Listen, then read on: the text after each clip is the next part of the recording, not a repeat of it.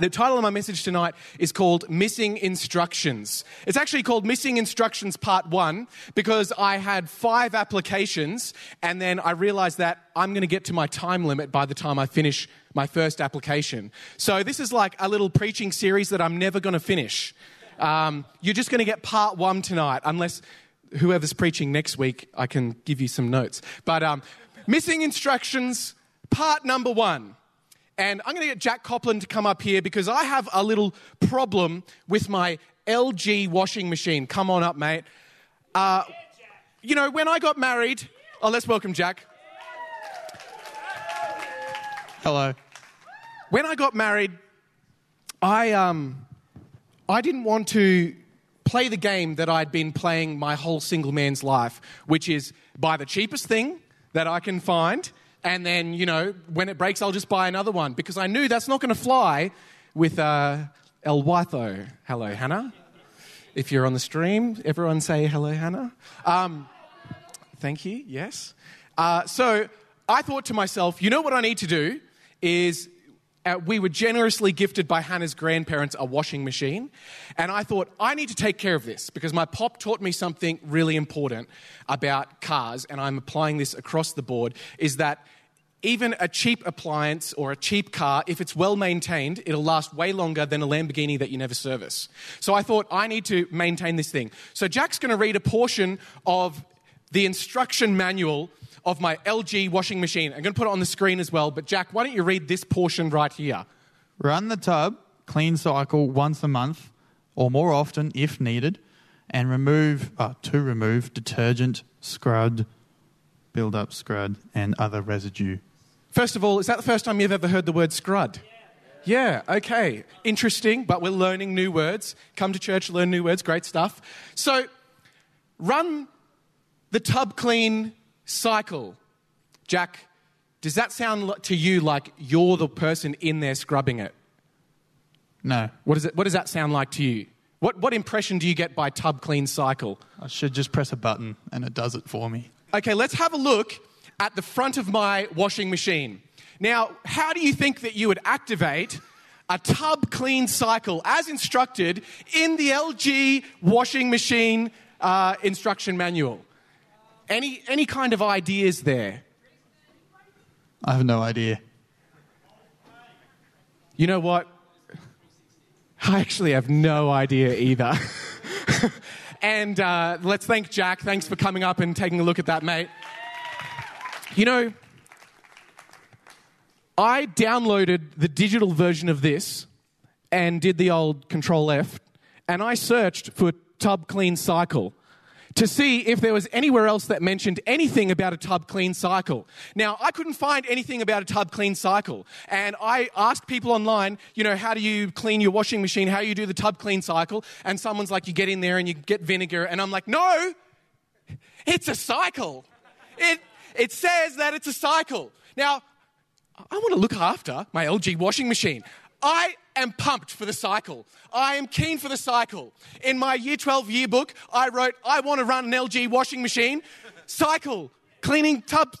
I can't even remember the name. On my resume under goals and aspirations, it says, run an LG tub clean cycle. Now, I don't know about you, but I am all for the tub clean cycle.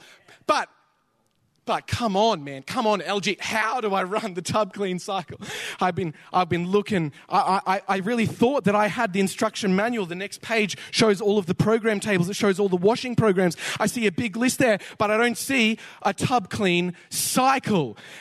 Apparently, this tub clean cycle is sitting in Area 51, and all the aliens, they know how to do the LG washing machine cleaning cycle, but they're not going to tell me.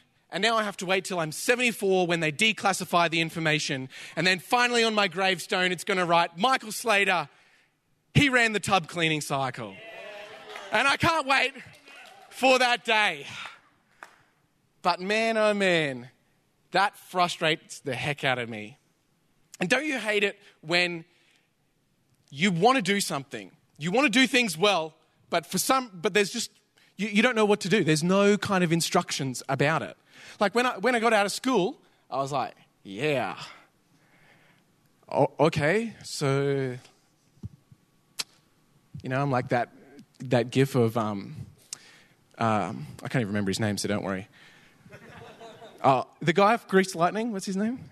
John Travolta, and he's like got his coat, and he's just kind of standing around. He's like looking. He's like, "What do I do now?" When we leave school, for those of us that have, it's kind of like, I thought that there would be a few more guidelines around this. I thought that there'll be a little bit more information about what to do. So many of us, we face complex friendship situations. We have family drama that we face. We have situations in our workplace with our bosses. We have big dramas in the political landscape. I don't know about you, but I've sometimes wondered what I can and can't say. There's no instruction manual for that. And there's so many things that I really wish that there was a segment in the instruction manual, but apparently it's all classified. And the Bible, it has 10 commandments, right?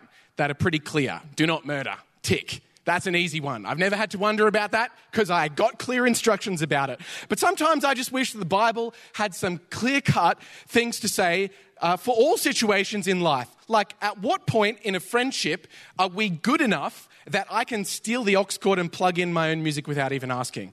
Do you know, Tim, do you know the answer to this? I want to know. Sam, do you know? James? Phil? Any thoughts?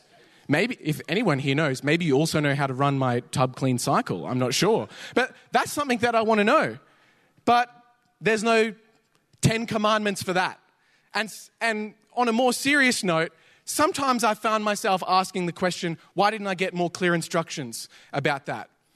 When I'm talking to a friend who's been struggling with suicide ideation, when I'm trying to weigh up, what is a healthy environment for me to be in? Is going to this gig a healthy environment to be in? Is going clubbing a healthy environment to be in? Can I go to this thing or that thing? Jesus never said anything about thou shalt or thou shalt not go downtown, or when Hannah and I got married, it was like, the Bible doesn't have anything clear, like anything like thou shalt or thou shalt not about using contraceptives. It's like there's all these things. And I don't know, maybe it's just me, but sometimes I wish that there was more clear-cut instructions. I'm sure we've all had moments like that. Because then we would actually know what to do. And then we would feel like we actually, had something to go off. We could be confident in the decisions that we were making. Quite often I find, we do see clear instructions in the Bible, such as Noah, he receives very clear instructions about how to build the ark. But then most of the time, we find that the Bible characters aren't actually given a clear set of instructions. We're all looking for a map of step-by-step of which way to go, but quite often, all that we get given is a compass. And I know that it's not a mistake on God's part. I know that there's a reason. I just want to know the reason, and I just want to dig into that. And so that's what kind of motivated me to start this message, this series. Because, quite often we're looking for that exhaustive map, but all we get is a compass. For example, Exodus chapter 15, verse 25, Moses is in this situation where he's just led the people of Israel out of their slavery and out of their captivity. And so they're pumped, they're excited.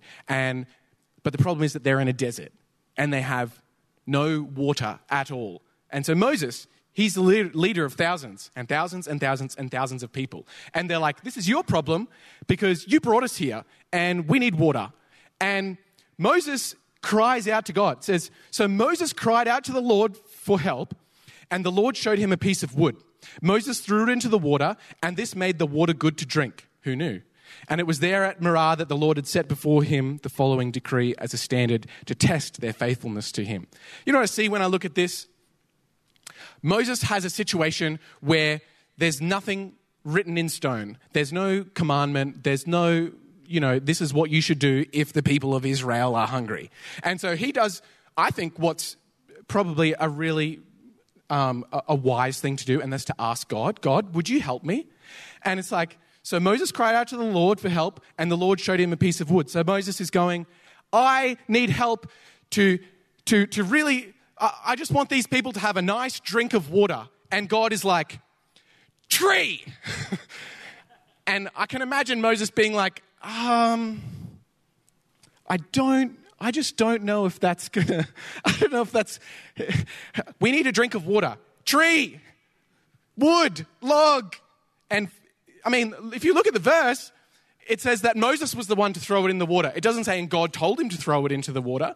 Somehow Moses knew what to do. And I'm kind of making a bit of a joke there, but there's actually a whole section of biblical study into trees, and so it actually makes quite a lot of sense. The word for tree is the word eitz, and basically anytime that you see this word tree or the word eitz, it's basically a moment of testing. And so Adam and Eve, they had to decide between an eitz and an eitz. Noah, he had to build an ark made out of eitz gopher.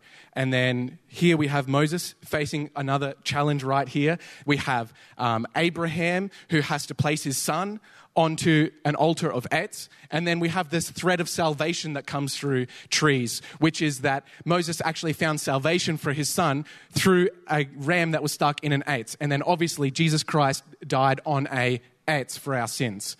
And so please don't think that I'm making fun of God there. There's actually a deeper theme going. But what I'm trying to highlight here is that Moses didn't have any established wisdom. Moses didn't have any ABC of what to do when the people are hungry.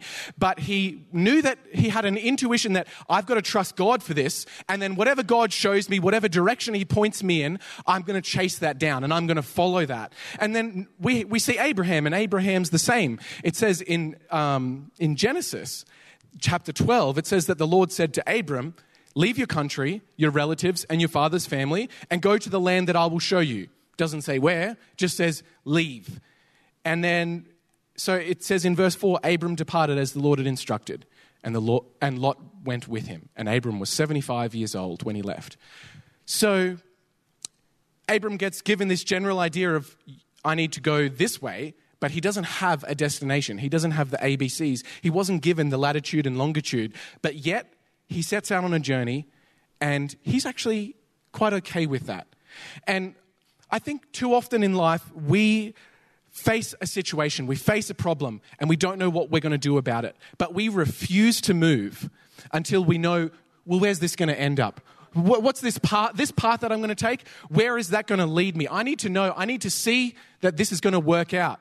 But God is actually calling us to follow his compass. In the book of Psalms, it says that God's word, your word, is like a lamp to my feet and a light to my path. It's not a beacon at the destination. It's showing me my next steps. I'm following the compass that God has given me. I'm going to step out. I'm going to choose to go, you know what, I don't understand where I'm going, but I'm just going to trust God in the direction that he's giving me. So when we face problems like this where we don't have established wisdom, we've got to really tune ourselves into, well, where do I feel like God is leading me? How do we navigate these situations that we don't have standard operating procedures for? These situations where if we went looking for instructions, we wouldn't find any. And this is where I get to my main application for tonight, part 1 of 7, is the character compass. I really believe that one of the strongest compasses that we can have, internal compasses that points us in the right direction, is our character. Quite often, these people in the Bible, they didn't have the collection of literature that we now know as the Bible. They didn't even have that. I mean, at least we have some kind of robust collection of texts that we believe are critical to life and faith. But they didn't even have that. They had just built their character over a long period of time as they grew up, and they were using that as their compass. And there's a number of other compasses as well. I guess you could say moral compass, but really I believe that character is actually so much more than that. Because every day, your character is subconsciously guiding you through the decisions that you have to make. Your character is actually making decisions for you that you don't even realize. I want to give out a shout out to Sarah Trodson. I feel like she has a really strong character. And I'm just going to highlight one area of that. Sarah, you do have a very caring character, and I'm very appreciative of that. Every time I come off holidays, Sarah says to me, "How was your holidays? Like, did you get Did you get refreshed? You know, do you feel like you really got some time away? She actually shows me that she genuinely cares about me by asking, you know, what I got up to, and not just like, hey, how you doing? But like, she actually had thought through, you know what? I was really hoping that he would be able to get a rest. And so I'm going to ask that question. Now, when I walk in the office door, Sarah doesn't sit there and her brain does not go, there's Slater. Should I talk to him? I wonder if I should say something to him. If I say something to him, should it be like about this, or this? No, none of that. Her caring nature, the character that she has built over her whole life has in one moment comes to a point where it makes a decision for her and guides her in a direction where she becomes caring in the moment.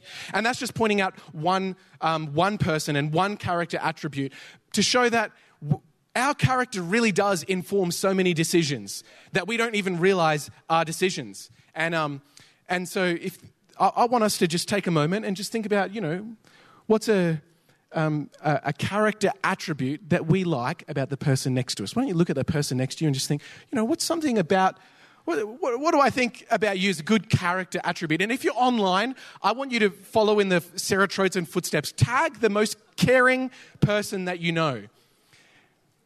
I hope no one got dealt a bad deck of cards there. But character. We all have a character, whether positive or negative. Our character is driving us in a direction that sometimes we're aware of and sometimes we're not aware of. I think about the story of David and Goliath. You know, Goliath, he was an intimidating man. He was taller than everybody else who was at that battle site, and he was threatening a whole army. One guy threatening a whole army, and everyone's freaked out. But David, for some reason, he wasn't freaked out. He got down to the battle, and he was like, yo, who is this dude?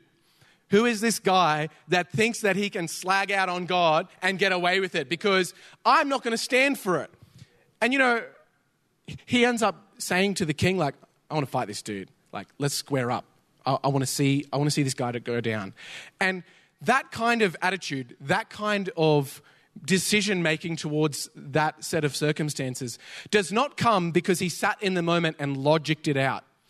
Too often, when we reach a situation where we don't know what to do for and we're trying to logic it out, sometimes it's a little bit too late. We actually need to build our character in advance. We need to build the spirit that we need in advance. And in 1 Samuel 17, verse 34, David says to Saul, I, your servant, have been keeping my father's sheep.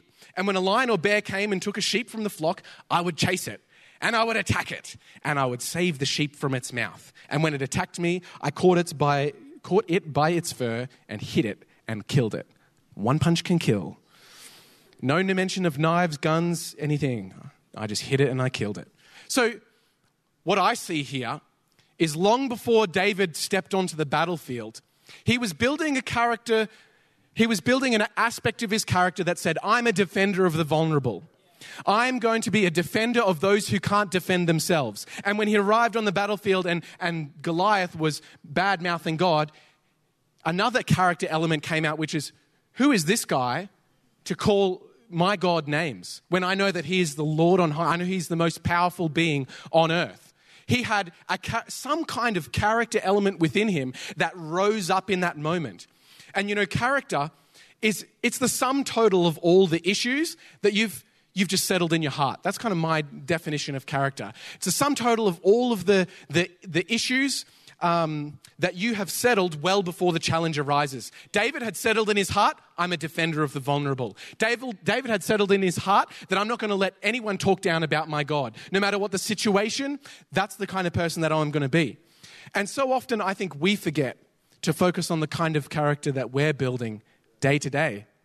And so my encouragement to us today is that we need to be working on building godly character into our life so that when we face the battlefield that is before us, we're not running around left, right, and center going, who's going to kill this giant? But actually we have something within us that says, I know exactly what I need to do right now. So how do we build our character? How do we build this kind of autopilot into our personhood, into who we are? I've got 2 really quick applications. And the first, I wish I could have preached this in January, but I'm just going for it now. The first one is stop trying to make your to-do list. Throw out your to-do list. And maybe we need to start writing a to-be list. So many of us seem to be doing things and chasing after things that look impressive to convince ourselves that we have a valid contribution to the world. I want to do this so I can post it on Instagram so people can see that I'm this kind of guy. I want to get this job and I want to have it for at least 3 months so that I can say that I'm experienced here. I want to do this and this and this and this. You know what? Quite often I find that, yes, bosses love to see that you've got experience, but more often than not, it'll be a person's character that determines whether or not they hang around in a job. There's a thing called a probation period.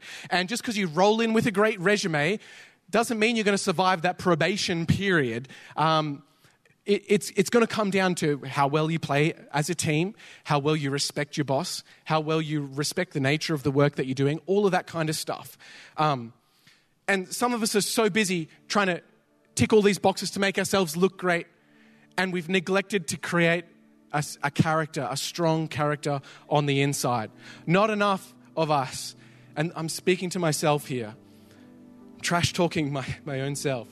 Not enough of us are making an effort to be a certain type of person, to be a loving person, to be a patient person, to be a kind person.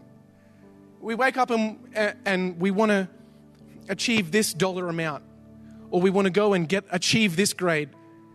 But what about being a defender? What about being a peacemaker? Who cares about your grades if you're destructive to every single person around you? What about being an honest person, a loyal person, a devoted person? What about a person who faces every challenge they have, absolutely dauntless, courageous, and brave? It starts with settling an issue in your heart. And actually, it's not just an issue, but it's an identity. To say, no matter what the situation that occurs in my future, no matter what the outcomes are going to be, I'm committing to be a loving person. I'm committing to be a joyful person. If you want to know how to be joyful and more about joy, Pastor Levi's message this morning. Get onto that, sucker. But overall, I want to encourage us that the best place that we can look for, the kind of character that we need to build into our life, it really is found in Jesus Christ. And really is found in the character of God. Hebrews 1 verse 3 says, the Son, Jesus Christ, he radiates God's own glory and expresses the very character of God. So let's chase after Jesus.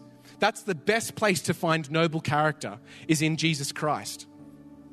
And when we find the kind of person that we want to be, when we create that to-be list, it's going to be something that we have to work on. Because character is trained like an algorithm. The kind of character that you're building is something that you need to build upon daily, essentially to train the algorithm of your brain. It's like when I was looking to buy a new phone, I started searching on YouTube phone reviews for this iPhone, phone reviews for OnePlus, phone reviews for Samsung, Google, all of those. And then I bought the phone, but then the next whole week I'm still getting in my suggested feed, you should see this review of this phone or this phone. And it actually took me like about a week to train the algorithm back to show me some different videos. Got Snoop Dogg back in my feed finally. And look, if you don't currently embody the character that you desire to be, that's totally okay. It just means you've got to get into a bit of training of the algorithm. And just like David did, this doesn't happen in the heat of battle. This happens in your private world. David built up a spirit of defending the vulnerable well before the big battle. He built it up in private before it was on display publicly. So when you're by yourself, this is where crunch time happens. At home, by yourself, in the car, as you're going to sleep, whatever you're thinking, as you're processing your thoughts, that's the time to take stock and just really analyze your thinking patterns. And cultivate your character in those moments. Build your character in those moments. If you're struggling to be thankful, to show appreciation to others, it's not going to happen in the moment where they're in front of you. You're going to stutter. But at home, you can take some time out and you can privately ponder, what can I be thankful for about that person? What do I appreciate about that person? And then the next time that you see them, you've already done it, and it's going to flow out of your mouth. Same with being an encouraging person. If you aspire to be an encouraging person, to build that into your character, then take time in private. Most of us see the same set of people very regularly in our life. Take time in private to consider what qualities of a person that you admire. And it's going to come out when you speak to them next. The next time that you see them, because you've been thinking about it, it's going to come out. What you can cultivate, the kind of character that you want to be, you can cultivate it in private. Struggling to be a peaceful person, maybe take time to calm that inner storm at home. Resolve the issues so that when the situation's brought up in public again, it's not bubbling, it's not burning, it's not going to come out with you going crazy. So I want to wrap this up with some questions that we can all ask ourselves. These are self-analytical questions. And we do these questions at the end of a message because this is where the rubber hits the road. So ask yourself very genuinely, and if you can't answer this right now, then write it down and answer it later in your own time. But how often do you find yourself facing a problem that you don't know the answer for? I feel like that could be an indicator of where you need to invest some strength into your character. If a third party was to look at the quality of your decisions in the last 3 months, how would they rate your character? Would you get a glowing 5-star review? Or would you get a 1-star or a half-star? How would they rate your character? The character that you have right now, is it leading you towards an unhealthy future? Quite often we think that the situations in life have put me here in this hard situation, in this hard experience. And that does happen quite often. But sometimes we fail to realize that actually my character has brought me here. I didn't say no to that when I should have said no. I didn't say yes to that when I should have said the other one. I wasn't being loving in that situation. I wasn't being friendly and kind in that situation. I wasn't showing loyalty there. What items do you need to add to your to-be list? If there's one thing that I hope we could all walk away with, that's a note on our phone that is a new note that you've never had before. That's a to-be list. Even if it's just one thing and you're just going to work on that thing, I really believe that as you build that into your life, that strength of character is going to guide you through some storms. What are you going to do regularly to get closer to Jesus, to align your character with His? It's something that we need to build into our lives. And finally, are you just leaning on talent and skill to take you to a place that your character can't sustain you? Too often we see this with celebrities. We're wowed by the talent. We're wowed by what they do. And they're in this place of public prominence. And then they have this failure. And everyone's like, whatever, calls names. And then they get cancelled because their talent took them to a place that their character couldn't sustain them. And is your talent, are the things that you're doing, are the places that you're going, taking you to a place where you don't have the strength of character to go? I strongly believe that if you can give yourself to becoming a person of character, then you will always have a contribution to make in this world. Even the most talented person in the world, they're going to need you in their life through what you can contribute to them through your character. I firmly believe that building up your character is a great way to prepare yourself for those bigger ethical and moral dilemmas that don't seem to have an easy answer. And I'm not saying that character is the only answer. That's why this is a 7-part series. There's much more to it, but can we start with our character tonight, wherever life takes us, building a strong character as our base so that the strength and quality of our character becomes an invaluable asset in our decision-making in the future. Let's stand together. And I'm just going to pray for us really quickly. And if you're vibing with the words that I'm praying, why don't you pray them in your heart too? God, I know that I have many struggles ahead. I know that I have many situations that I need to face where there's no instruction manual, where there's no standard operating procedure. And I need your help, God. I need your character in my life. I need your character to be built into who I am so that when I face these situations, I can respond in a wise and a healthy way, in a productive way that leads to eternal life and does not lead to the destruction of my own life or to the destruction of others. Help me to build that character. Help me to have the courage every day to choose to be a new person, to be transformed, and to not just fall into the same ruts that I've always fallen into.